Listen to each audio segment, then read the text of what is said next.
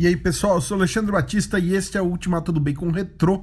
Hoje, na nossa quarta edição, a gente vai rever os filmes de 2017, galera. Primeira parte do Sobrecast número 4, que a gente falou basicamente da morte da Carrie Fisher e falou o que esperar dos filmes de 2017.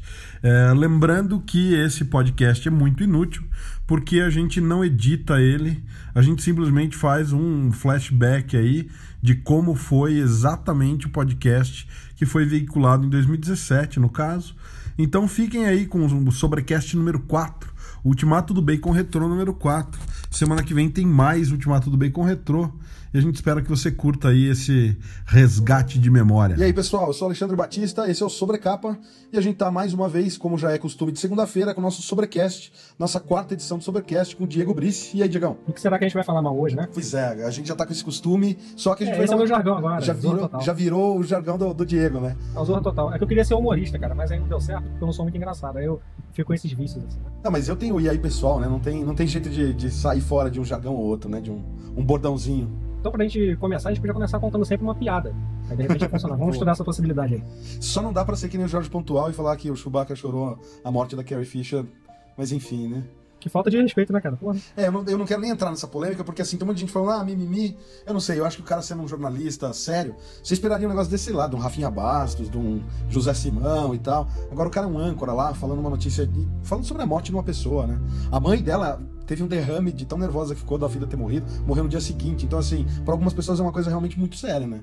Então, enfim. Com certeza. Mas... com morte não se brinca, né, cara? É foda. Eu acho difícil. Mas, enfim, só pra gente abrir o Sobrecast de hoje, a gente vai começar a falar de mais coisas, sair da pauta de um tema só pro Sobrecast, né? Então, vamos lá.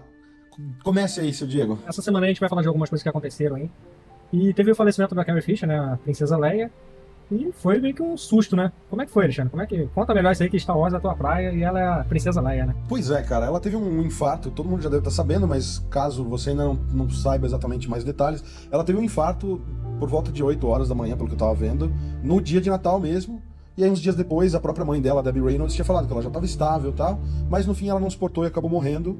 E aí, no dia seguinte, Debbie Reynolds estava na casa do filho dela, o irmão da Carrie Fisher, organizando as coisas do funeral, e a pressão dela subiu, ela teve um derrame, e a caminho do hospital ela acabou falecendo também, né? Algumas pessoas estão especulando, alguns jornais, principalmente alguns veículos da Inglaterra e da Nova Zelândia, pelo que eu estava vendo, estavam especulando de que a Carrie Fisher havia tido um episódio no Thanksgiving, que foi agora em novembro, final de novembro, de recaída a consumo de drogas.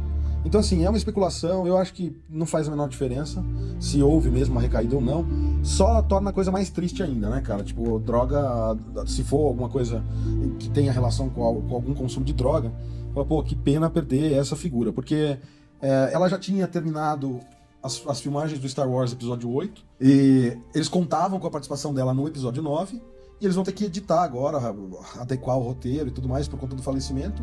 Mas o mais triste é perder uma figura como a Carrie Fisher, que ela, quando recebeu prêmios como atriz recentemente por conta de Star Wars, ela sempre foi muito crítica a respeito do George Lucas e tudo mais. Então, uma pessoa que sempre falou o que pensava e...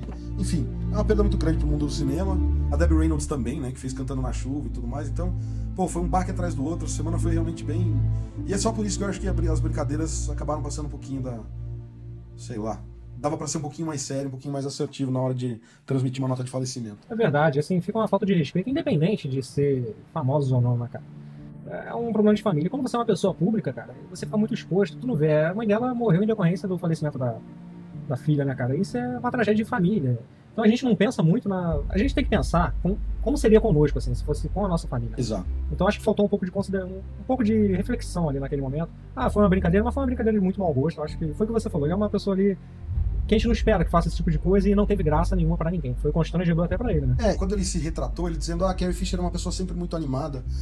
Me desculpa, Jorge Pontual, mas você é um senhor um tanto desinformado. A Carrie Fisher teve problema de depressão e ela muitas vezes falou a respeito dessa depressão em função justamente da fama que Star Wars teve e das hordas. Inclusive ela menciona isso num discurso dela de aceitação de um prêmio. As hordas de fãs, ela falou, stalker.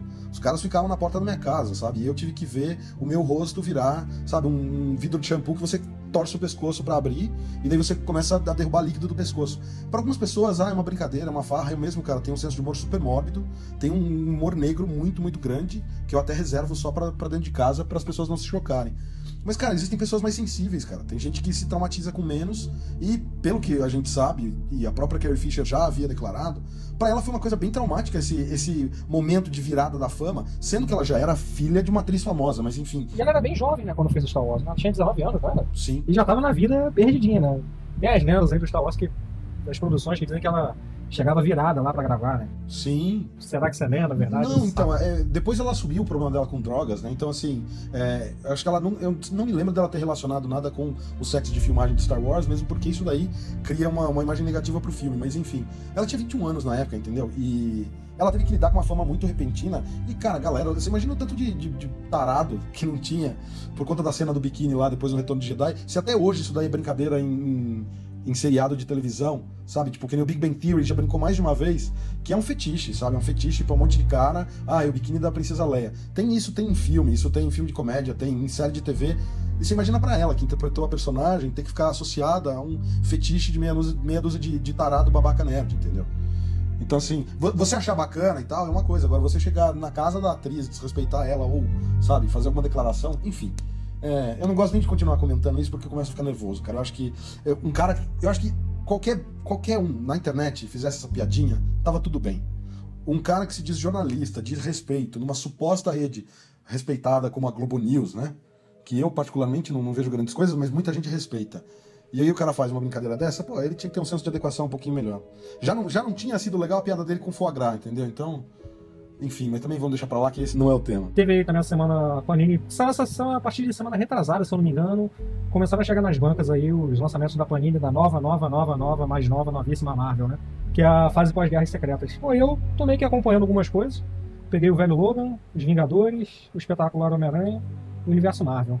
Pô, cara, assim, em termos técnicos, a impressão tá excelente, cara. Eles acabarem com o papel jornal, tá me fazendo redescobrir o prazer de colecionar revista mensal, cara. Depois, realmente, assim, apesar do preço ter ficado bem salgadinho, tipo, é uma revista de 68 páginas, você tá pagando quase R$9, entendeu? A Universo Marvel tem 156 páginas, é R$18,50. Se você pensar bem, R$18,50, numa revista que não é nem capa cartão. E, pô, é quase o mesmo preço de um capa dura aí. Às vezes você consegue esses capa duros da nova Marvel, dos 9,52 aí, por esse valor. Assim, a gente sabe que é salgado, mas material de banca a gente sabe que tem um preço diferenciado, tem toda a questão do direito autoral também, então não é só o custo de produção. Então, assim, eu acho que, pô, cara, tá legal. Assim, quanto às histórias, eu li o espetacular Homem-Aranha, não me adaptei. A história do Peter Parker rico, assim, milionário, não, sei lá, não comprei a ideia. Eu achei que ela tá com um clima muito infantil. Parece aquela. Já viu aquele seriado do Homem-Aranha da Disney? Sim, que é meio mangazinho até, meio animezinho, assim. É meio nessa vibe, assim, cara. Os desenhos também são nesse clima, meio bem infantilizados mesmo. Aí depois você tem a história do Miles Morales, que, pô, essa eu achei bem legal, cara. Eu nunca tinha lido nada dele assim sozinho. Eu não estava acompanhando, na verdade. Eu acompanhei toda Guerras Secretas, muita coisa eu não entendi muito bem, porque eu não estava acompanhando anteriormente, né? Mas como eu queria pegar essa reformulação, aí eu acabei acompanhando a série ali, não peguei todos os tie-ins, só o que eu vi que era importante, assim, eu fui pegando. E no final das contas, nenhum era importante de fato, só a saga principal. Eu achei meio enrolado, teve muita coisa que eu fiquei meio confuso, assim, mas por não estar acompanhando anteriormente. Porque a história é bem interessante, até legal. É assim, eles encontraram uma forma de acabar com o universo Ultimate, trazer personagens pra mesma linha temporal, isso é legal. E funciona. E o Miles Morales... cara, eu acho que sim. Na questão do Miles Morales, eu não tava acompanhando ele no universo Ultimate. Tá. Mas assim, pelo que dá pra ver, assim, da história prévia dele, cara, ficou bem legal, porque conta... Tem tipo uma historinha, não, vem aqueles prelúdiozinhos, aí vai falando, né, sobre como era a vida dele, quem sabe da identidade secreta dele. E tá bem no clima do Peter Parker lá antigão, cara. O moleque na escola, tendo que lidar com o fato de ser o Homem-Aranha também. Legal. É maneiro, cara. Eu achei bem legal e é bem porradeiro, assim, não é bobinha, não. Tem aquela vibe meio adolescente assim, mas não é bobinha. Os Vingadores tem uma história do Visão muito boa, entendeu? E uma história da equipe dos Vingadores aqui com a Soprano, Garoto Esquilo, umas coisas meio assim, sabe? Bizarrices. É maneiro, cara, mas é um maneiro meio assim, porra, podia ser melhor. E, pô, tem muita coisa que eu não tô adaptado ainda. O Mancha Solar agora é tipo um diretor dos Vingadores. Tem umas coisas que ainda estão meio confusas na minha cabeça. Mas é como eu falei, eu não tava acompanhando antes, então eu não sei. Já o velho Logan, eu vou te falar que eu li hoje, vou te falar que a história do Logan mesmo, do velho Logan, é bem legal, cara. Tô ansioso pra ver os próximos, cara. Pra ver como é que vai ser o desfecho disso. E é bacana falar isso, a gente fala de novo no final do podcast, mas para quem estava aguardando ansiosamente, a gente vai começar a disponibilizar o link para download do podcast, tá? Próximo item que a gente ia comentar por conta do Natal, teve episódios especiais de algumas séries, né? Eu particularmente assisti o Doctor Who especial de Natal, e eu não assisti o Sense8 especial de Natal. Não sei se você quer começar a falar do Sense8, Diego. Pô, o Sense8 ficou bem legal, cara. Assim, a trama não andou muito, não. Né? Eu vi algumas reclamações, algumas pessoas reclamando coisas imbecis relacionadas a isso. Tô sendo até meio agressivo em falar, porque eu acho que as pessoas têm que prestar mais atenção antes de elas começarem a distribuir opinião assim. E a gente tem que estar sempre aberto à crítica, mesmo que seja pesado. Então, pô, tem muita gente falando, não aconteceu nada, a trama não andou. Mas, poxa, é um especial de Natal, não é pra trama andar. Eu acho que até hoje, o único especial de Natal que eu assisti, que fez a trama meio que caminhar um pouco, foi o do Sherlock. O especial de Natal do Sherlock foi do caralho, porra. Ele foi absurdo, cara. Muito bom mesmo. E, pô, linkou com a temporada e ninguém esperava aquilo ali. Foi muito legal, cara. Pô, assistam, cara. Quem não assistiu ainda, assiste, porque vale muito a pena. O Sense8, cara, manteve lá, deu assim, meio que mostrou alguma coisa do que aconteceu após os eventos do último episódio da temporada, né? Deu uma continuidade, assim, de qual situação. Em qual situação eles estão no momento. Mas a trama em si não andou muito. Tiveram algumas coisas assim. Nos minutos finais teve alguns acontecimentos assim que ficaram mais presos à trama. Mas no geral foi mais pra matar a saudade mesmo dos personagens. Eu acho que eles fizeram assim, eles tentaram fazer pra você criar mais uma empatia também com todos os personagens ali, né? Que isso pra mim já ficou bem estabelecido na primeira temporada, mas eles estão querendo trazer você mais pra perto disso também. Você entrar no lugar das paradas. É como se, eu tava falando pra minha esposa, eles querem que você seja um nono ali, né? Você seja um nono participante do grupo. Exatamente. Bom, em alguns casos eu não quero participar não, mas isso aí eu vou ficar quieto porque senão eu vou ser processado. Tá certo. Eu também não faço questão. Diga aí, então, Doctor Who, como é que foi? Cara, Doctor Who eu gostei bastante, porque também, né, eles têm essa tradição do episódio especial de Natal. Em geral, eles não fazem nada linkado ao que seria um cânone, ele é um episódio isolado. E, em geral, os melhores episódios do Doctor, pra mim, são os especiais de Natal, porque eles são mais livres dessa coisa de um certo cânone do Doctor e tal. Mas teve uma coisa ou outra bacana. Eles fazem referências ao mundo e ao universo dos super-heróis de uma forma muito legal. Tem, no comecinho já do episódio, então não é spoiler, um garoto lá que ele é fã de quadrinhos, ele tá justamente com o Homem de Aço do John Byrne, cara. Ele tá lendo o Homem de Aço do John Byrne. Que bacana. Sabe? Então é a reformulação da década de 80. E é incrível, porque eu tava mexendo nela esses dias ainda, analisando umas coisas. Uma hora o Doctor pega o quadrinho e fala assim: olha só, o Clark Kent e o Superman são a mesma pessoa. Daí ele fala: mas todo mundo sabe disso, garoto. E daí o Doctor responde assim, fala: a Lois Lane não sabe, e ela é uma repórter. Como assim ela não sabe? Cara, é divertidíssimo, porque eles fazem referência a Homem-Aranha, e não só as coisas dos quadrinhos, mas eles fazem referência a falas dos filmes. Algumas cenas lembram cenas do filme de 78 do Superman e tal, e é bem legal o episódio. Eles não mostram a nova Companion do Doctor, né, que o último episódio da temporada passada, a gente se despede da Companion do Doctor, né. Na verdade, antes do último episódio ela se despediu, mas enfim. Então não apresenta nenhum elemento novo da próxima temporada. A única coisa que a gente consegue ver é que ele usa a chave de fenda sônica nova, que ele tinha gerado uma chave de fenda sônica nova no final da temporada passada, mas a gente ainda não tinha visto ele usando essa chave, então... Mas assim, pouca coisa do cânone que importa, é só um episódio realmente muito legal, eu achei muito bem feito, e achei legal comentar porque tem muito a ver com quadrinhos e tal, e é uma homenagem a todo esse gênero de quadrinho de super-herói, então fica a dica aí, quem ainda não viu, corre pra ver porque é bacaninha. Bom, e considerando que esse é o nosso primeiro sobrecast de 2017, né, galera? E vamos começar a falar do que vem por aí em 2017. Né? A gente não vai falar de tudo, obviamente, porque a lista é grande, é extensa, nem tudo está confirmado, mas a gente vai falar de alguns dos lançamentos que a gente está com alguma expectativa aqui, a começar de um filme que já estreia essa semana, né? Que é o Passageiros. Pô, um filme aí que eu nem sabia, cara. Nós estávamos vendo esse filme, vi o trailer no cinema, e pô, eu fiquei bem curioso. Eu gosto muito desses filmes assim de ficção científica no espaço. E a gente tem andado meio carente de filmes assim bem feitos, né, cara? Com certeza. O último que a gente teve aí que foi um pouquinho mais acima da média foi o Interestelar, que tem a cena do buraco negro que eu odeio, que eu acho que é quando estraga o filme, mas o que mais que a gente teve? A Chegada. A Chegada, mas não foi tão assim no espaço, né? Foi uma trama baseada nisso, mas não mostrava. Sim, verdade. Eu vi o trailer antes do Rogue One, cara, e comecei a ver o trailer e falei, Guardiões da Galáxia, né? Porque tem o Chris Pratt. Daí apareceu a Jennifer Lawrence e eu falei, não é Guardiões. Não sabia, será que é? A Jennifer Lawrence tá no Guardiões 2? E fiquei assim, na cisma, até que começou de fato o trailer, eu falei, nossa, será que é o Alien Covenant? Será que é Prometheus 2? Eu fiquei na dúvida. Eu prestei mais atenção tentando descobrir qual era o filme do que prestando atenção no trailer em si. Mas me deixou bem curioso pro filme. Ele tem uma carinha, cara, a comunicação visual do filme lembra as letras que o Ridley Scott usava no Alien original, assim. Então, não sei, vamos ver. tô numa certa expectativa aí. Tomara que seja uma boa surpresa. A gente sempre quer que o filme seja bom, né, cara? Mas nem sempre isso é possível. Eu acho legal, cara. Eu gosto muito dessa atriz. A Jennifer Lawrence, ela faz um trabalho legal. Nunca... Só tirando Jogos Vorazes, assim, que os 2 últimos eu achei muito ruins, assim. Mas eu acho que ela faz um trabalho maneiro. Ela se entrega legal pro personagem. Aquele filme O Lado Bom da Vida, não sei se você assistiu, ela trabalhou muito bem. Ela até ganhou o Oscar, né, nesse filme, por esse filme. Eu acho que foi merecido, cara. Eu acho ela uma garota muito competente, cara. Muito competente mesmo. Eu confesso que quando ela apareceu, assim, eu apostava mais nela. Eu achei que ela ia ser, assim, sabe, tipo, a melhor atriz da nova geração, assim. E acho que depois é bem isso que você falou. Nos últimos Jogos Vorazes, até no X-Men, eu achei que deu uma decaída. Então, assim, ela tem um potencial muito grande. Eu acho ela boa, acho que ela é bem competente, mas eu acho que ela ainda pode vir a desenvolver um potencial maior, porque em alguns momentos eu sinto um potencial muito grande, assim, sabe? Que ela ainda não me parece que ela explorou até o fim, assim. Então, mas eu gosto. Acho que tem o filme em si, o Passageiros, tem potencial para ser um belo filme. Eu tô bem curioso aí. Tão curioso quanto eu fiquei pra assistir o A Chegada na época. Legal. Porque, assim, eu não assisto muitos trailers, assim. Eu assisto no cinema quando eu vou. Eu não gosto muito de ficar vendo em casa, pela internet, assim. Aí, pô, cara, o trailer me interessou bastante, eu não procurei saber mais nada do filme. E tô aí na expectativa só, pra ver do que se trata, né? Eu acho que esse tipo de filme, assim, que você vê que parece que terão muitas surpresas, muito plot twist, assim, é legal você não saber muito quando for ver, né? Com certeza, com certeza. Eu tô na expectativa, assim, mas tô com aquele pé atrás. Vamos na confiança, né? É isso aí. Faz parte. E o próximo, Diegão? Tem o Assassin's Creed aí, o filme, tá todo mundo falando, sei lá, esse filme tá sendo produzido há uns 50 anos já. Por aí. Acho que é desde a época da Inquisição Espanhola. Pois é, né, cara? Tá em tempo real, né? Piadinha, truduts. Pois é. Pô, cara, eu só joguei o primeiro, cara, nem lembro. Sei lá, não tô com muita fé nesse filme não, cara. E você? Cara, eu vi o trailer, também passou antes do Rogue One na Rede Cinemark, e eu gosto muito, muito, muito do Fassbender, né, cara? O Michael Fassbender, ele vai fazer o Callum Lynch, que é o personagem principal dos jogos e tal. E, cara, eu olhei e falei, nossa, vai ficar muito bom, vai ser muito legal. Tem sempre aquele problema, né? Que toda adaptação, o game em geral é muito mais legal do que a adaptação. Pelo trailer, cara, a impressão que me deu, porque assim, eu fui assistir o Warcraft esse ano, né? E eu jogava muito Warcraft, e eu achei que ficou bacana. Só que minha esposa, por exemplo, que nunca jogou Warcraft, ela olhou e ela falou, sei lá, é legal, mas é um filme meio banal.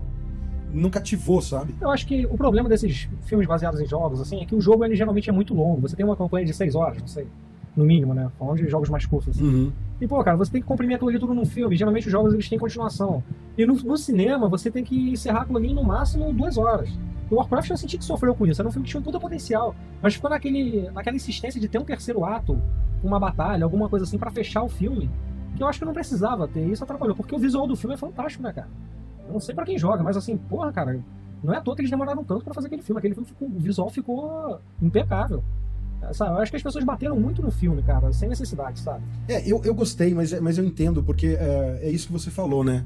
É um universo meio que nem o Senhor dos Anéis, que é um universo muito grande pra você comprimir em 2 horas de filme. Então, assim, o Warcraft, ele precisa de, sabe, uma hexalogia. Você precisa de ter 3 filmes só pra fazer o primeiro. A primeira onda ali, sabe? Ficou muito comprimido. Já o Assassin's Creed, cara, eu não sei, eu acho que ele tem um roteiro mais cativante, sabe? Esse negócio da memória genética, e você usar um equipamento e você meio que lê o passado, e meio que...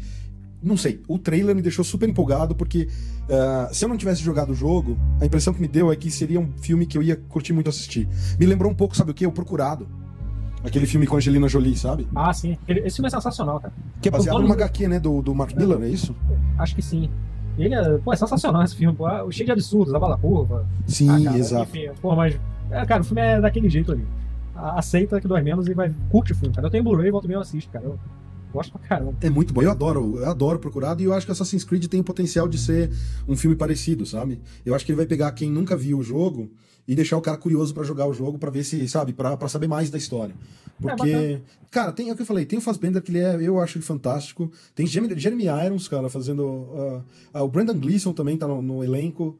A única pessoa que eu acho que, assim, eu gosto dela, mas eu não consigo esquecer o jeito que ela morre no Batman, sabe? Que é a Marion Cotillard lá, que ela fez a Talia al Ghul no último Batman do Nolan. Desconheço esse filme de que você está falando.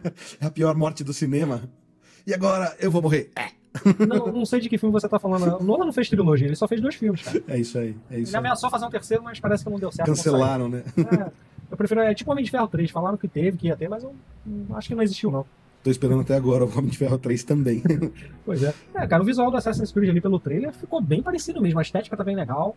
Pô, cara, tem até aquela cena do salto de fé, né, que tinha no jogo. Pô, eles fizeram aquilo ali, cara. Eu tô curioso pra ver como é que eles vão resolver isso no filme, cara. Sim. Tô dentro de uma realidade meio que incrível, assim. A única coisa que eu impliquei um pouco... Então, assim, eu posso estar errado, tem muito tempo que eu joguei o primeiro. Eu só joguei o primeiro também, apesar de ter todos aqui. Quando o cara tá lá no Animus, né, o nome da parada, quando ele tá ali, ele fica parado, deitado numa maca, né? Ele não fica se movendo, pendurado num aparelho pra cima e pra baixo, igual apareceu ali no Ele não trailer. tem... no trailer ele tem um reflexo, né? Tudo que ele se movimenta ali, ele vai se movimentando. Eu não sei se eles não mudaram isso por conta das novas tecnologias que estão saindo aí, reais, né? O pessoal Faz sentido. Você falando isso agora, eu aceitei melhor.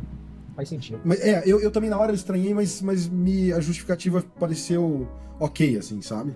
Vamos aguardar, né? Eu não tenho muita expectativa e é bom. Se o filme for bom, então todo mundo ganha. Com certeza, com certeza. Aí depois disso aí a gente tem o triplo X reativado. Que é a outra polêmica da semana, né? Que tava pipocando aí, a tal da entrevista com o Vin Diesel, mas nem vamos falar dela, porque... É melhor não. Melhor não, porque, pô, cara, bom, só uma coisa ridícula a situação. É querer se expor demais e... Com certeza. Porra, deu errado. Acho que ninguém imaginou. Acho que foi tipo assim, um comentário de mau gosto que foi feito, ela falou com alguém, e isso virou um burburinho que acabou virando notícia e chegou no ouvido do cara, e agora o cara tá provando aí que não foi nada disso. Aí vergonha alheia, né, cara? Porra. Não, a coisa que pegou mal pra todos os lados, né, cara? Um negócio muito ruim, muito chato. E por bobagem, assim. Enfim. Falemos do filme. Deixa pra lá. Pô, cara, eu não sei, eu gosto do primeiro, cara. É tipo, é o mesmo caso do Procurado. É um filme feito pra ser ridículo mesmo. Filme feito pra ser mentiroso, pra ter absurdos, entendeu?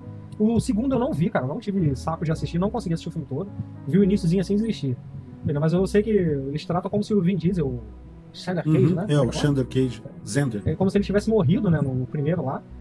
E, pô, cara, eu gosto do primeiro e o trailer já me deixou bem empolgado pra assistir esse também, cara. Eu acho que vai ser legal. O segundo é com Ice Cube, então esse terceiro já, ele não volta, né? Pelo que eu tava vendo aqui, quem entra no lugar, porque eu só assisti o primeiro Triple X também, não assisti o segundo, mas nesse terceiro agora tem o Donnie Yen, né, cara? Pô, o Donnie Yen é foda, né, cara? Porra. E isso me deixa muito curioso pra ver esse filme, cara. Donnie Yen pra mim é vida, o cara é muito bom. O Vin Diesel ele é bem carismático, cara, nesses filmes assim que ele faz meio que descompromissado, assim, meio lá por diversão. Sim.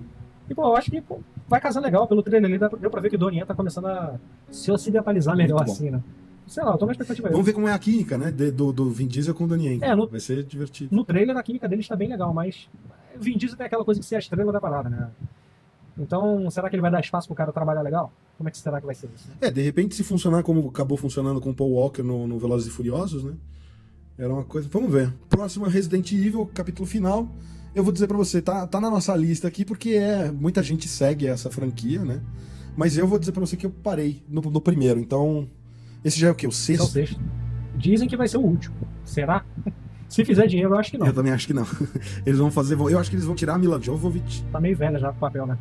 Sim, e eu acho que eles dão um jeito de fazer um reboot. Se der dinheiro eles vão dar um jeito de fazer um reboot. Eles podiam fazer um reboot, mas parecido com um game, né, cara? Seria interessante, né? Pô, o game é tão legal e os filmes eu acho que eles não tem muito a ver, cara. Eu não sei. Cara, eu vou ser sincero, os filmes eu sempre vou assistir no cinema e sempre acho uma merda, mas eu sempre assisto de novo. E quando eu vejo, eu tô comprando o DVD e eu não sei porquê, cara. É uma doença, cara. Resident Evil é um vício que você não consegue se livrar ali, sabe? Você sabe que os filmes são ruins. Pra você ter uma ideia, cara, eu nem lembro como é que foi o último filme.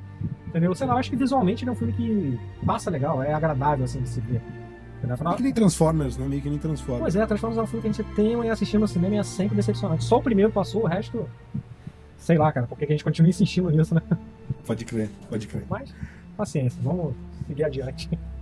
A gente vai ter mais um John Wick também em 2017, né? O segundo John Wick. Esse é um filme que eu não tô nem vi o trailer, cara. Que era pra não criar expectativa, porque John Wick pra mim é aquele filme que é... Sabe, o Keanu Reeves, ele assumiu, cara, o papel que era do Steven Seagal, sabe?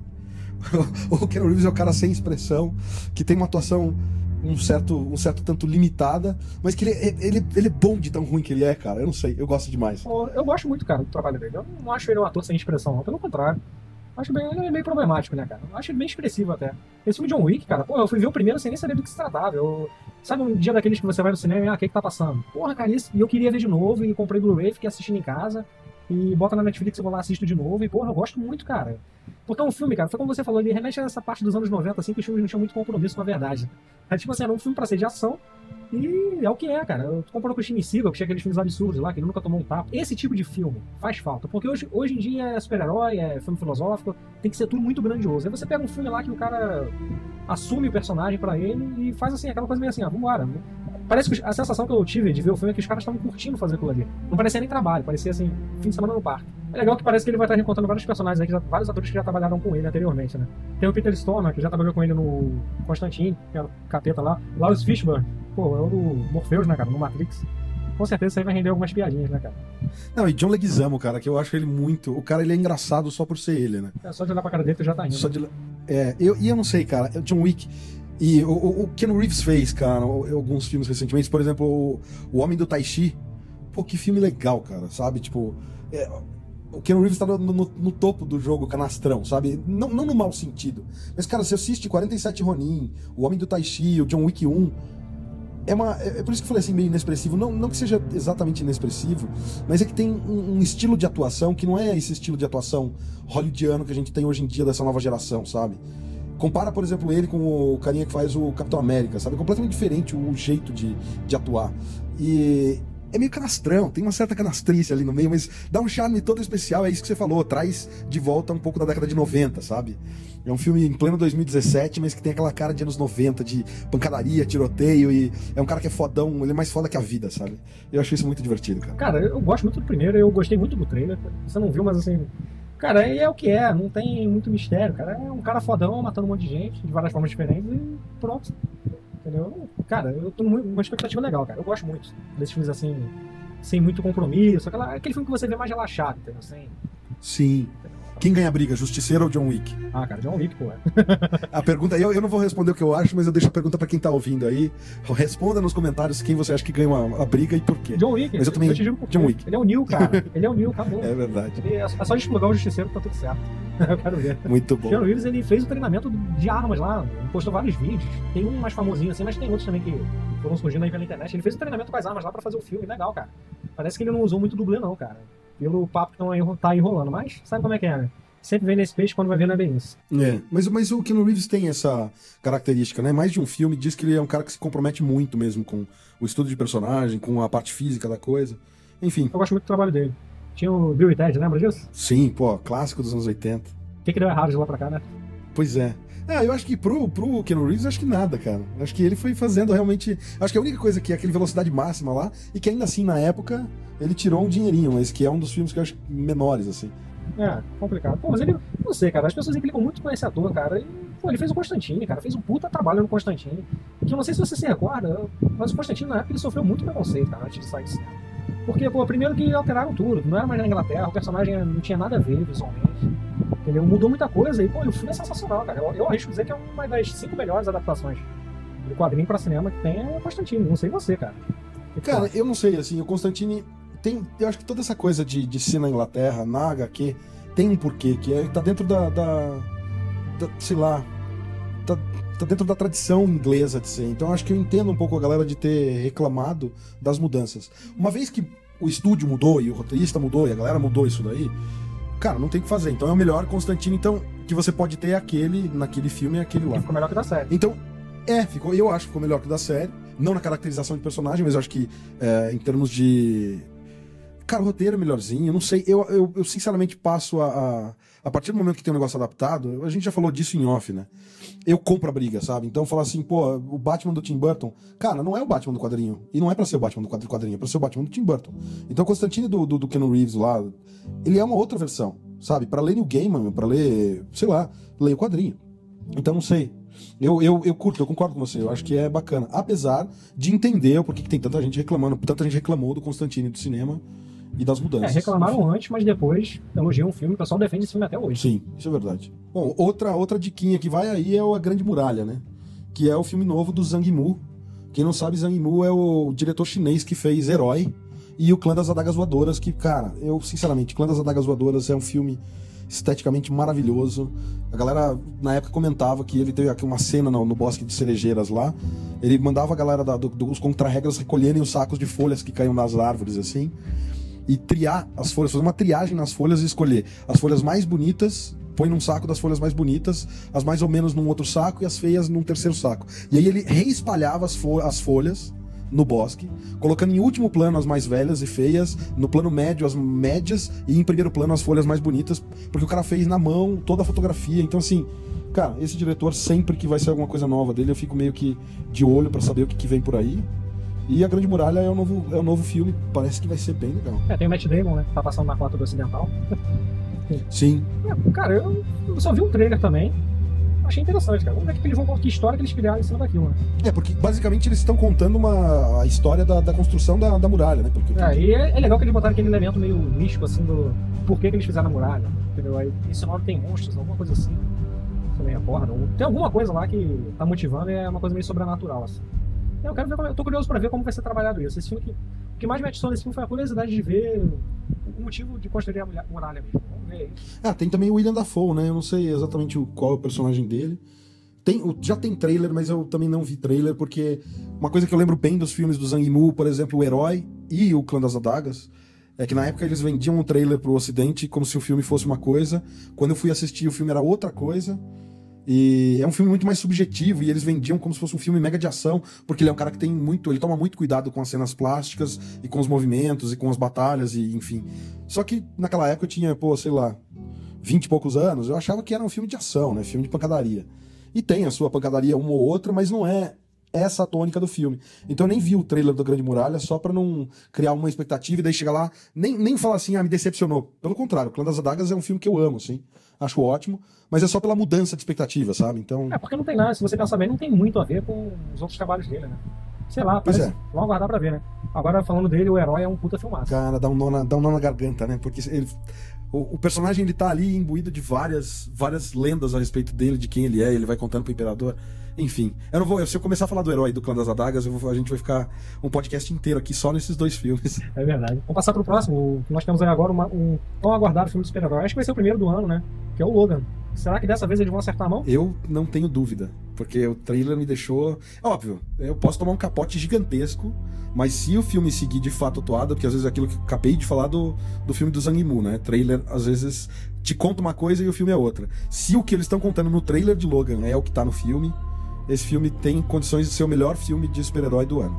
Vamos ver, né? Vamos ver, cara. Porque o Logan é um puta personagem, o Wolverine. Acho que ele é o favorito de muita gente que acompanha os X-Men ali.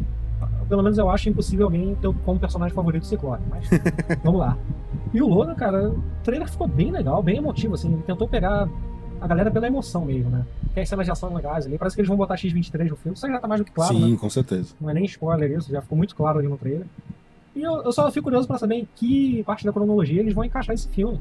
Entendeu? Porque você tem o Professor Xavier ali também, né, cara? O que será que eles vão fazer ali, cara? O que tu acha que eles vão... Como você acha que eles vão lidar com isso? Eu acho que eles vão pegar meio que o que eles seguiram do Dias de um Futuro Esquecido e no X-Men Apocalipse. Eu acho que agora eles vão chutar o balde. É futuro, pós-Genosha, pós tudo que rola.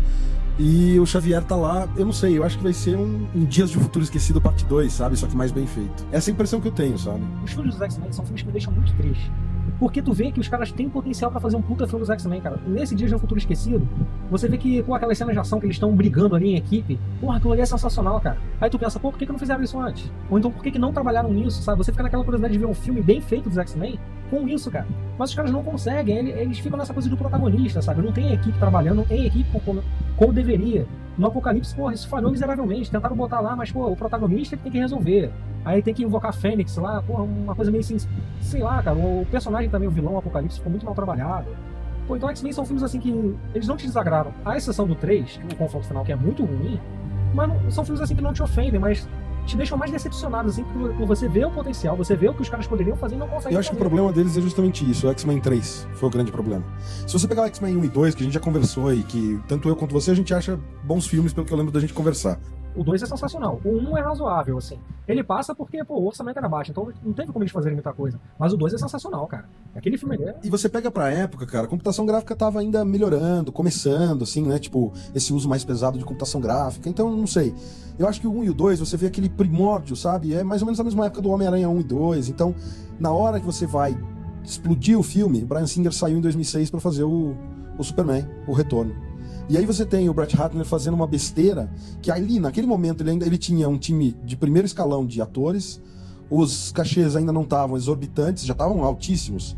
Mas você tinha, cara, Patrick Stewart, você tinha Ian McKellen, Funk Jansen, sabe? Você tinha Hale Berry, todo mundo ali, Hugh Jackman de Wolverine, sabe? Uma galera que agora tá no primeiríssimo escalão e que ali ainda estavam por contrato amarrados no filme e tal. E aí você já tinha como fazer, já tinha orçamento pro filme, e uma CG melhor pra fazer bons efeitos. Só que aí você põe um roteirista idiota, um diretor fraco, e daí sai aquilo que saiu. Aí eles falaram, não, vamos zerar o negócio, porque não daria pra fazer um X-Men 4 com essa galera ganhando o que tava ganhando, entendeu? É que nem fazer um Homem de Ferro 4. Robert Downey Jr. vai querer quantos? Bilhões, milhões, sei lá. Não vai dar, cara, só que você tem que pagar do ator, e isso estamos falando de Robert Downey Jr. de Homem de Ferro 4, entendeu? Então, um X-Men 4, com essa galera, eles não têm dinheiro pra fazer um bom filme. Aí eles zeraram. Aí eles zeram, pegam uma galera meio desconhecida pra pagar um pouco menos, mas daí tem que fazer uma história de origem. Aí você não consegue desenvolver uma aventura de equipe, porque você tá contando história de origem, então você tem que mostrar o encontro, como a dinâmica de equipe foi sendo amaciada, como eles ficaram amiguinhos e tal. Aí a hora que você consegue falar, beleza, a dinâmica tá resolvida, próximo filme, vamos detonar e fazer um filmão. Daí a galera já tá ganhando bastante de novo. Então, cara, é a maldição dos filmes de supergrupos. A Marvel deu sorte de conseguir fazer o Vingadores 1. Ah, com certeza. Cara, a Marvel, ela... dá pra ver que eles tinham tudo estruturado desde o início ali, né, cara? Tudo deles foi muito bem trabalhado. E, pô, cara, por mim a Fox devolvia, fazia igual a Sony fez com a Homem-Aranha. Pô, olha só, faz os filmes aí, a gente racha o custo e faz o melhor de vocês aí. Pô, não tá dando. Pô, vou ser sincero, cara, Dias do Futuro Esquecido, no final, eu cheguei a ficar até meio emocionado, assim, naquela cena final que o Wolverine acorda, já no que seria o presente, né? Já transformado, que ele tá na escola, que aí começa a aparecer todos os atores antigos, aí tu fica assim, porra, cara, isso é lá do início. Começou ali, cara, a parte do filme dos super-heróis, né? Aí, porra, pra quem viu na época, pra quem já tava nessa vibe desde aquele tempo lá, porra, aquilo ali foi meio que um presente com pedido de desculpas, assim. Pô, desculpa pelas falhas, mas a gente meio que tentou, né? Então, assim, deu a entender que eles fecharam o ciclo ali, e até meio que fecharam mesmo, porque depois no Apocalipse não teve muita referência ativa, a não ser o Logan, né? O Wolverine, aquela cena da arma X ali, que ficou bem legal, mas foi mais um fanservice também de ter ele ali. Entendeu? Também. E assim, mas eu acho que a Apocalipse falhou na questão de você meio que reiniciar. Pô, eles mostram uma equipe ali, mas não explorou aquilo ali, entendeu? Pô, e o potencial tava lá, cara. Tu vê eles adolescentes, eles interagindo, aquele comportamento bem juvenil deles, assim, isso não foi explorado, porque eles tinham uma ameaça que ia destruir o mundo. Entendeu? E eu acho que o que prejudica um pouco esse time de super-herói é essa necessidade de você ter uma ameaça em escala global. Entendeu? Sim, você com certeza. tem uma coisa mais centralizada ali, um caso mais específico, entendeu? Porra, qual foi o último filme de super-herói que teve que a ameaça não foi global? Talvez o Homem-Formiga também não foi global, né? É, também o Deadpool, o Homem-Formiga não foi global. Mas são poucos. A grande maioria, até o Esquadrão Suicida, que eu achei que ia ser um Black Ops da vida, foi um negócio... A decepção de 2016. Nossa. Entendeu? E o Logan, cara, o Hugh Jackman, ele adora fazer esse personagem, cara. Ele gosta, e aí desde um tempo atrás que ele tá falando, pô, o próximo filme do Wolverine vai ser o último, eu quero fazer o velho Logan, por causa da idade. Pô, e ele tá acabado mesmo. A idade chega pra todo mundo, né, cara? E, pô, ele já era meio velho quando começou a fazer o X-Men. E, pô, cara, assim, ele tá perfeito, ele tá com aquela vibe do velho Logan, cara. Tu vê, é isso que deixa mais triste ainda, porque ele faz aquela coisa com boa vontade. O X-Men Origins, ele tava empolgadaço quando fez o filme, cara. E o filme é ruim, entendeu? Eu acho o filme anterior, o Wolverine Imortal, eu acho bem interessante. Eu só não gosto daquela batalha final lá. Com o Samurai de Prata? É, eu achei aquilo ali muito galhofado mesmo, um robô gigante. Eu achei que podia ser mais centrado. Eu achei que faltou uma coisa com os ninjas, assim. Eu esperava mais umas coisas mais assim, envolvendo os ninjas ali do que essa parte de robô tecnológico. Mas, pô, é um filme bom. Apesar de tudo, é que a gente é sempre reclamão, né? É o que eu falo pra você, nós somos os velhos chatos, né? Nós não somos o público-alvo. Não mesmo.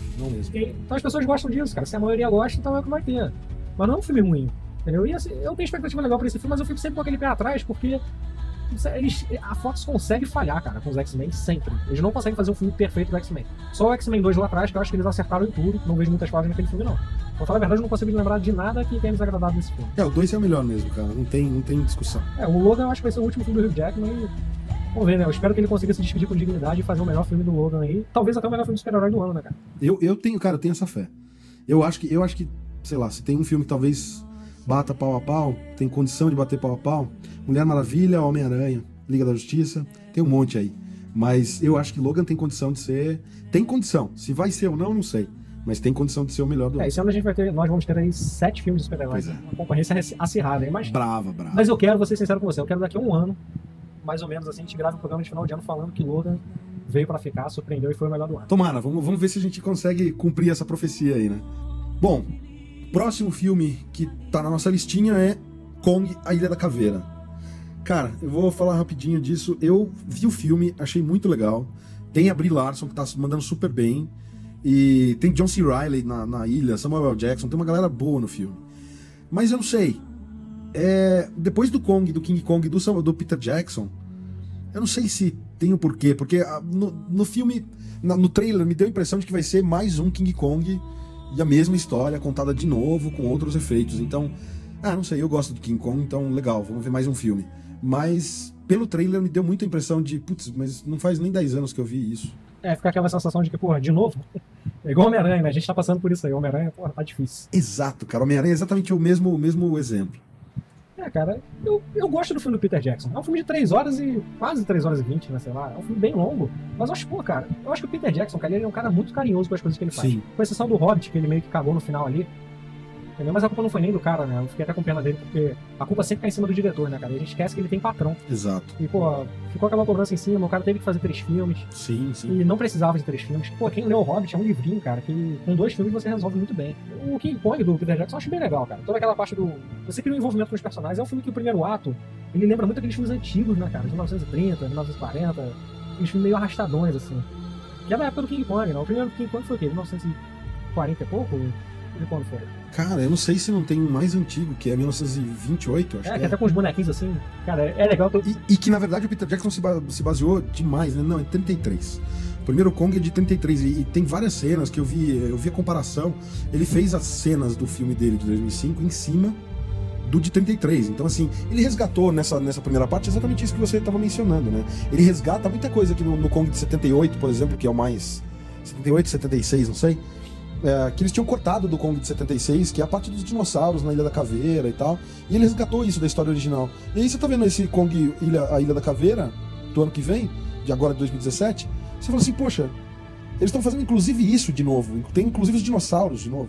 Então, não sei, eu espero que eles... sei lá, que tem alguma coisa que me surpreenda e tal. E eu não sei, não gostei muito do pôster, que é meio que, sabe, parece que eles pegaram o pôster do Apocalipse Sinal e puseram King Kong no fundo, sabe? Ficou meio nessa vibe mesmo. Cara, eu gosto, sabe, do Peter Jackson. Esse aí eu não tenho muita expectativa não, cara. Eu até fico com pena porque o King Kong eu acho que merecia uma adaptação, assim, mais moderna. Mas será que precisa? Merece, mas pra mim já teve. Eu acho que a do Peter Jackson é uma homenagem bem definitiva, assim. Pô, e aquela briga que tem dele com os dinossauros, aquilo ali é sensacional, cara. Agora esse novo, cara, esse Jordan Voight Roberts aí, que é o diretor desse Kong Ilha da Caveira, o cara não tem nada, assim, de expressivo no currículo dele. Então, assim, pode ser que ele faça um trabalho incrível e que esse cara seja um diretor visionário que tá começando aí. Então, eu vou assistir de peito aberto, assim, porque gosto do King Kong. Acho o personagem muito legal, um dos clássicos. Faz parte um pouco da tentativa da Universal de voltar aos monstros, né?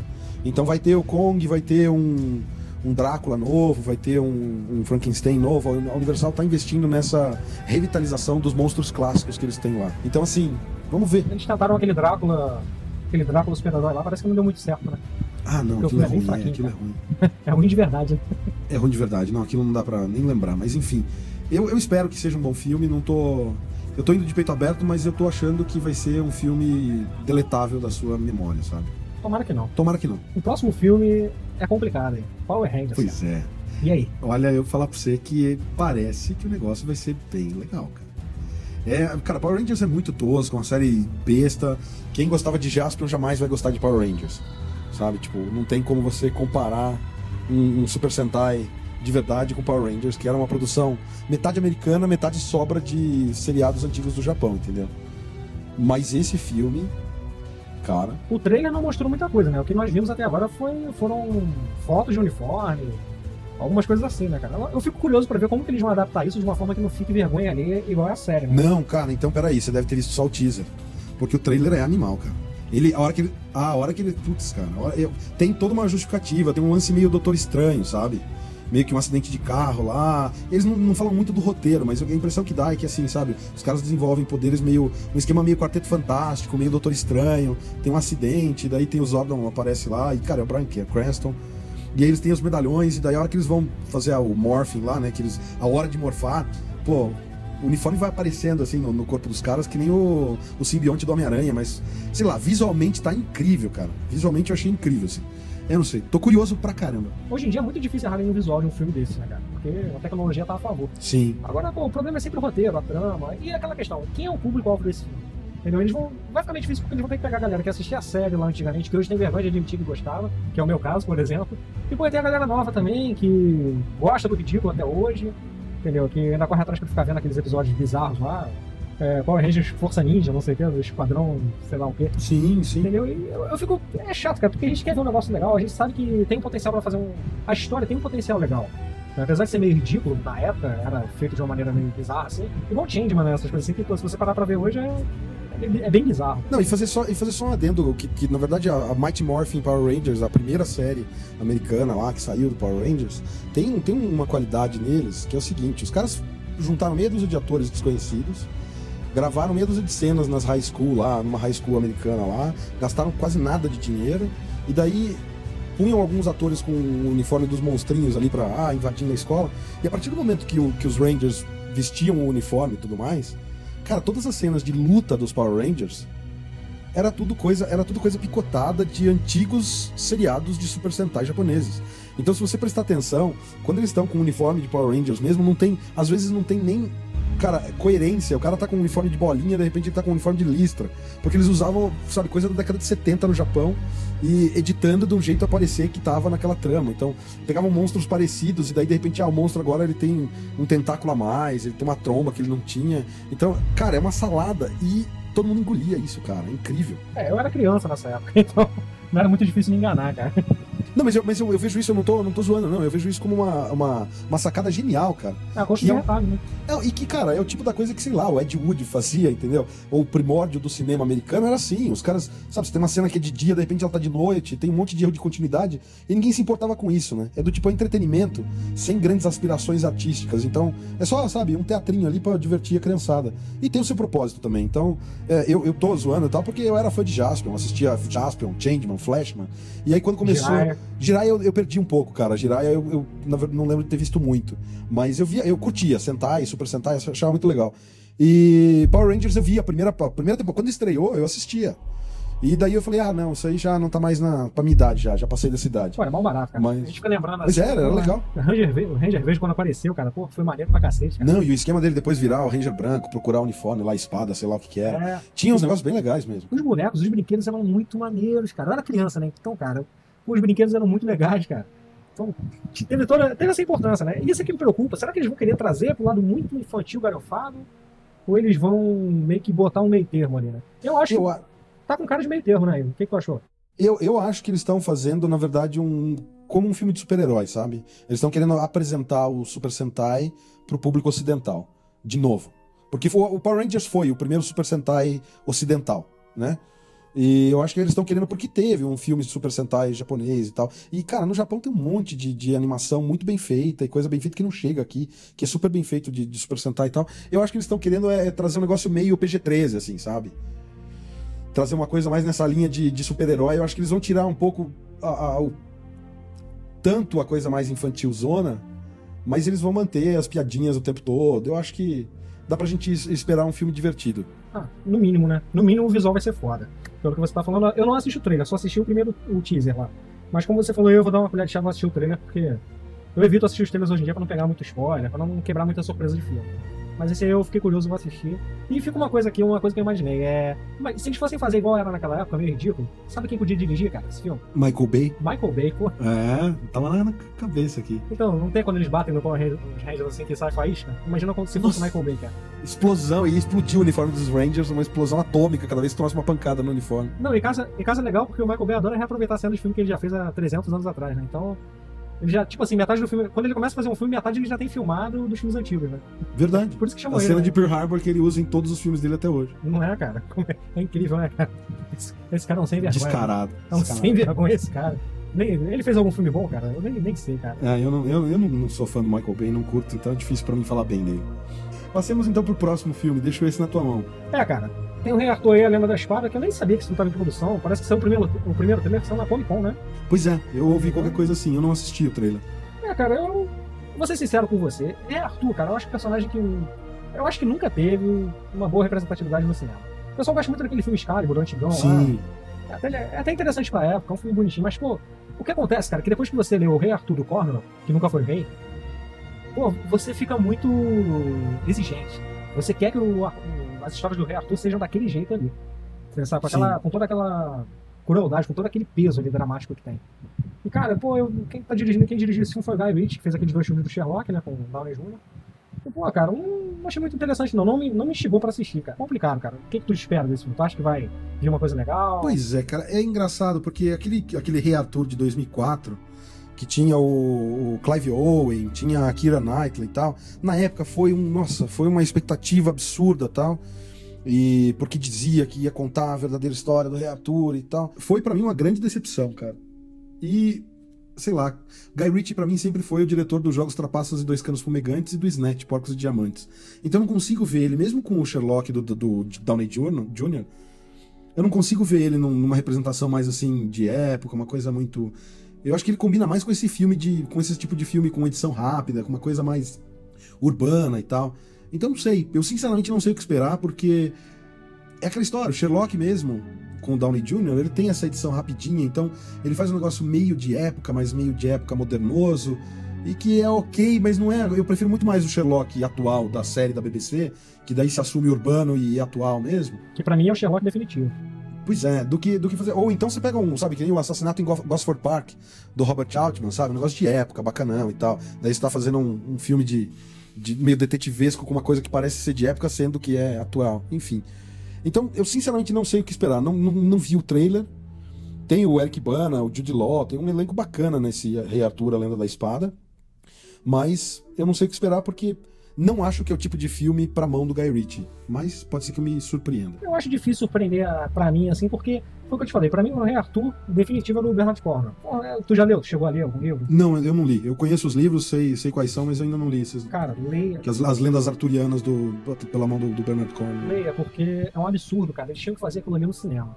Ia render uns 3 filmes assim, no mínimo, com a riqueza de detalhes que ele tem ali, mas chega a ser emocionante, sabe, cara? Cada livro tem momentos, assim, absurdos. E, pô, cara, eu ver um filme desses, assim, nessa vibe, que tal do trailer lá, chega a ser até triste você ver eles desperdiçarem o personagem. Mas é aquilo que a gente sempre fala, né? Nós não somos o público, então vai ter gente que vai gostar, o filme com certeza vai fazer o dinheiro dele. E o Guy Ritchie, cara, foi uma péssima escolha pra dirigir, cara. Tem alguns filmes dele que eu gosto, ele fez aquele filme com o Superman, com o Henry Cavill, que é o Agente da Uncle. Tu assistiu esse filme? Ah, é. Não assisti. É um filme super legal, cara. É um ritmo agitadinho, sabe? É bem a cara dele mesmo, sabe? Aquele filme bem descolado, assim. É bem legal, é um filme que tem uma proposta que cumpre legal. Eu gostei bastante. O Sherlock eu não gosto dos dois. Eu acho assim, não são filmes ruins, tá? Eu não gosto pela adaptação. Mas assim... Sim, eu também, é o que eu acho. Mas também. O trabalho é bem feito, cara. Eu já sei que eu não vou sair do cinema reclamando, mas eu sou teimoso, eu vou assistir. Ah, não, eu vou assistir, porque vai que de repente o cara, sabe, fez... Eu ainda fico esperando alguém da atualidade ser um cara tipo Kubrick, sabe? Eu fico esperando algum diretor no estilo do Kubrick, que o cara pegava e ia fazer um Barry Lyndon, por exemplo, que é um filme de época, e fazer um baita filme de época. Daí o cara ia fazer um 2001, fazer sabe, e fazer uma baita ficção científica. Aí fazer um Laranja Mecânica, o cara fazer um... Então, não sei, era um diretor mais versátil, que ele não se prendia a falar assim, eu sou um diretor de filmes descoladinhos da moda, ou eu sou um diretor tipo Michael Bay, sou um diretor de explosão. Então, eu não sei, eu fico, sabe, na ansiedade de falar assim, tomara que o Guy Ritchie, nesse filme, ele fale, não, vou fazer um filme mais de época mesmo, uma coisa mais... Vamos ver, sei lá. Pelo trailer, não parece que não. Não, né? Parece que não foi dessa vez. É um 300 de Esparta, meio...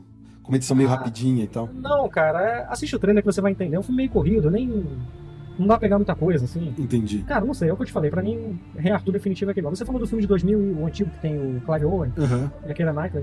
Pô, cara, esse filme é bem ruimzinho também. O pessoal, a propaganda enganosa, a verdadeira história do Rei Arthur, e o filme ficou fraco, sabe? Muito ruim. Agora, sabe quem poderia ser esse diretor aí, versátil, pra fazer filme de época, filme de ficção científica, romance, filme histórico? Sabe quem poderia ser esse cara e não é? O Christopher Nolan, cara. Sim. Ele poderia ser esse cara, porque tecnicamente ele é impecável. Ele teria condição de cuidar disso, é verdade. Se você pensar bem, ele tá até tentando fazer isso. Pô, ele fez o quê? Ele fez o Batman, filme de super-herói. Mas antes ele tinha feito uns filmes mais... meio dele. Ele fez aquele Amnésia, né? O primeiro deles é o Amnésia, que é o Memento. O segundo, o Insônia, com o Al Pacino. Pô, esse filme é bem legal. Ele prometia bem, cara. No começo ele tinha umas coisas bem legais mesmo. Mas aí sabe como é que é, né? Alguma coisa dá errado ali no meio. Às vezes, o problema não é nem o diretor, igual a gente tava falando. A gente bota muita culpa no diretor. Deu errado porque o cara fez um mau trabalho. Mas, pô, não é bem assim. Pô, o cara tem patrão. Então, o Christopher Nolan ele é um cara que tu vê que ele preza um pouco pela complexidade dos filmes. Tu vê que esse Memento mesmo é um filme meio difícil. Sim. Entendeu? Ele não é um filme que você senta, assiste e entende logo de cara. Entendeu? É um filme que tem uma profundidade ali. É um filme que você precisa prestar atenção. Entendeu? Coisa que as pessoas não estão muito acostumadas hoje. Né? As pessoas querem consumir o filme, entender e morrer o assunto. Entendeu? Mas ainda assim ele consegue dar um tom de complexidade nos filmes dele, até hoje. Mas o cara tem aquela coisa toda do patrão, né? Olha que o cara faça um filme que as pessoas entendam, que faça dinheiro, entendeu? Que fique tudo explicadinho. Pô, e ele era pra ser um novo Kubrick, cara, porque, pô, ele fez Amnésia, que é um filme que não tem nada a ver com os outros filmes que ele fez depois. Tem Insônia, que é um filme policial. Sim. Pô, o Batman, os dois Batmans que ele fez, o terceiro parece que não saiu, são filmes de super-herói, assim, que ele não fez filme de super-herói, não são filmes de super-herói, assim, são baseados num personagem em quadrinhos, mas não é filme de super-herói. Não é mesmo. Pô, ele fez aquele Grande Truque, que é um filme todo... Pô, um filme muito maneiro, é quase como uma ficção científica, né? Pô, a Origem também ficou nessa vibe de uma aventura ali. Tem o Interestelar, que é uma ficção científica também, agora ele tá fazendo o Dunkirk, que é um filme de guerra, né? Eu não tava sabendo desse tanque. Pô, então, assim, ele era pra ser um novo público, não é? Então, a gente quase teve um novo público, mas faltou bastante, né? Faltou um... É engraçado, porque o Nolan, eu tenho um negócio assim com ele, que é justamente isso. Eu quase gosto do Nolan, sabe? Eu quase acho ele um bom diretor. Porque eu acho que falta, sabe? Falta. Eu acho que tem, cara, ele, pra dirigir, por exemplo, cena de perseguição de carro, eu já comentei isso com você em off.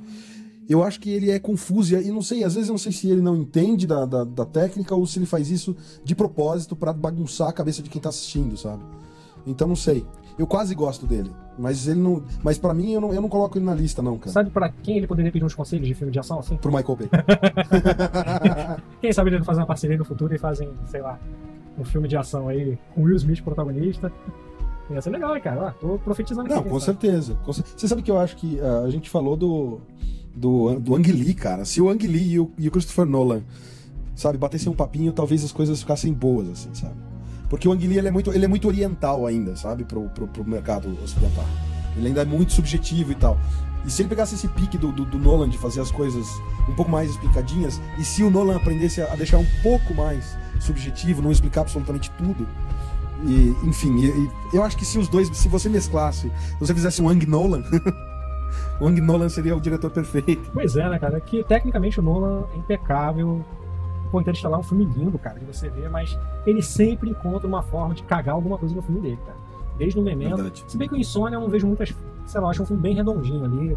Mas, pô, o Cavaleiro das Trevas tem seus furinhos, assim, mas não são coisas que comprometam. Mas, pô, cara, sei lá, falta alguma coisa ali ou sobra pro cara ser um melhor diretor da época, assim, da época dele. Sim. Mas é isso aí. Isso porque a gente tá falando do Rei Arthur, né? Pois é. Quem sabe ele não é o diretor pra fazer o Rei Arthur do Cornell, né? Ué, pois é. De repente, a gente falando assim, se chegar no ouvido de alguém, talvez seja porque, de fato, né? Eu não li os livros, mas pelo que você fala, eu acho que talvez o Nolan coubesse melhor, assim. Então vamos lá. O último filme só que a gente vai fazer uma pequena menção é A Torre Negra, que estava agora marcado para fevereiro, né? Iria estrear agora em fevereiro. Aí eles tinham prometido um trailer no final do ano de 2016. Não rolou. Tá todo mundo agora, estão rolando rumores de que agora em janeiro chega o trailer da Torre Negra, aguardado o trailer. E a Sony anunciou oficialmente o adiamento da Torre Negra, que era agora para fevereiro, oficialmente ficou para o verão americano. Então não tem uma data, o verão americano pode ser de julho até setembro, então eles ainda não confirmaram data de estreia. Mas, cara, é um filme que, se vier ainda em 2017, vem com tudo, já tem foto, eles estão filmando. Tem o Idris Elba no papel do pistoleiro, tem o Matthew McConaughey no papel do Homem de Preto, e rumores de que o Aaron Paul vai ser o Ed, Jim. Então, cara, eu não sei, eu curto muito a série dos livros, sou muito fã da Torre Negra, tô ansioso por esse filme. O Stephen King disse que já viu um pedaço, falou pra galera se segurar, porque ele não começa do jeito que o livro começa e tal, então ele já começa adaptado, então prevejo chiadeira e choradeira de fãs mais hardcore do material. Mas é isso aí, cara. Se sair, vamos lá. Eu acho que vai ser um baita filme também pra esse ano. Tomara, né? Eu não li os livros, assim, mas eu confio. É um material do Stephen King, né? Nasceu na mão dele. Então a gente sabe que ruim não vai ser. Pode não ser uma excelente adaptação, mas como matéria, assim, como material, eu acho que não vai ficar ruim, não. Até mesmo porque eles estão tendo bastante carinho pelo que você vai vendo, assim, sobre a produção, né? Parece que eles estão tendo um certo cuidado, estão tendo um carinho com o trabalho que eles estão fazendo. Então, a expectativa tá relativamente alta, né? No começo eu tava meio tenso, porque tem muita coisa do Stephen King que no cinema acabou ficando bem pior do que o livro, né? Mas, ao mesmo tempo, você tem muita coisa boa que ficou igual ao livro, ou até melhor que o livro. Então, mas é bem isso que você falou, dá pra ver que a produção ela já tem, uns 10 anos aí na produção disso daí, atrasou um monte e tal, mas dá pra ver que agora quem assumiu de fazer mesmo tá fazendo do jeito mais legal possível. E apesar de terem substituído o Roland Deschain, que fisicamente nos livros é um cara esquema Clint Eastwood, assim, velhão, de olho azul, pele bem branquinha, puseram o Idris Elba, eu achei ótima essa mudança, porque o Idris Elba tem a pegada, ele tem o espírito do Roland Deschain, sabe? Tipo, ele tem aquele espírito do pistoleiro mesmo, que não vai... Pelo menos os personagens que ele interpretou, que eu assisti recentemente, achei muito bom. Então vamos ver. E no próximo episódio a gente continua falando aí das próximas estreias que vão ter, né? É isso aí, não dá porque... pra falar tudo de uma vez, né? Fica essa primeira metade, o próximo podcast, no próximo Sobrecast, a gente faz uma segunda parte dos filmes, porque a gente não conseguiu nem cobrir os primeiros 6 meses do ano aí, tem muita coisa em 2017, e a gente tá falando só daquilo que a gente quer pontuar, que tem mais a ver com o nosso universo aqui do Sobrecap. Então, fica por hoje essa primeira metade. Então é isso aí, galera. Se você curtiu o Sobrecast de hoje, deixa o seu like, comenta aí nos comentários, deixa o que você achou, veja o link nas descrições, a gente vai deixar o link para baixar o MP3, lembrando disso. Compartilha, não deixa de assinar o canal, e segunda-feira que vem tem a segunda parte desse podcast falando dos outros filmes de 2017. É isso aí, galera. Valeu!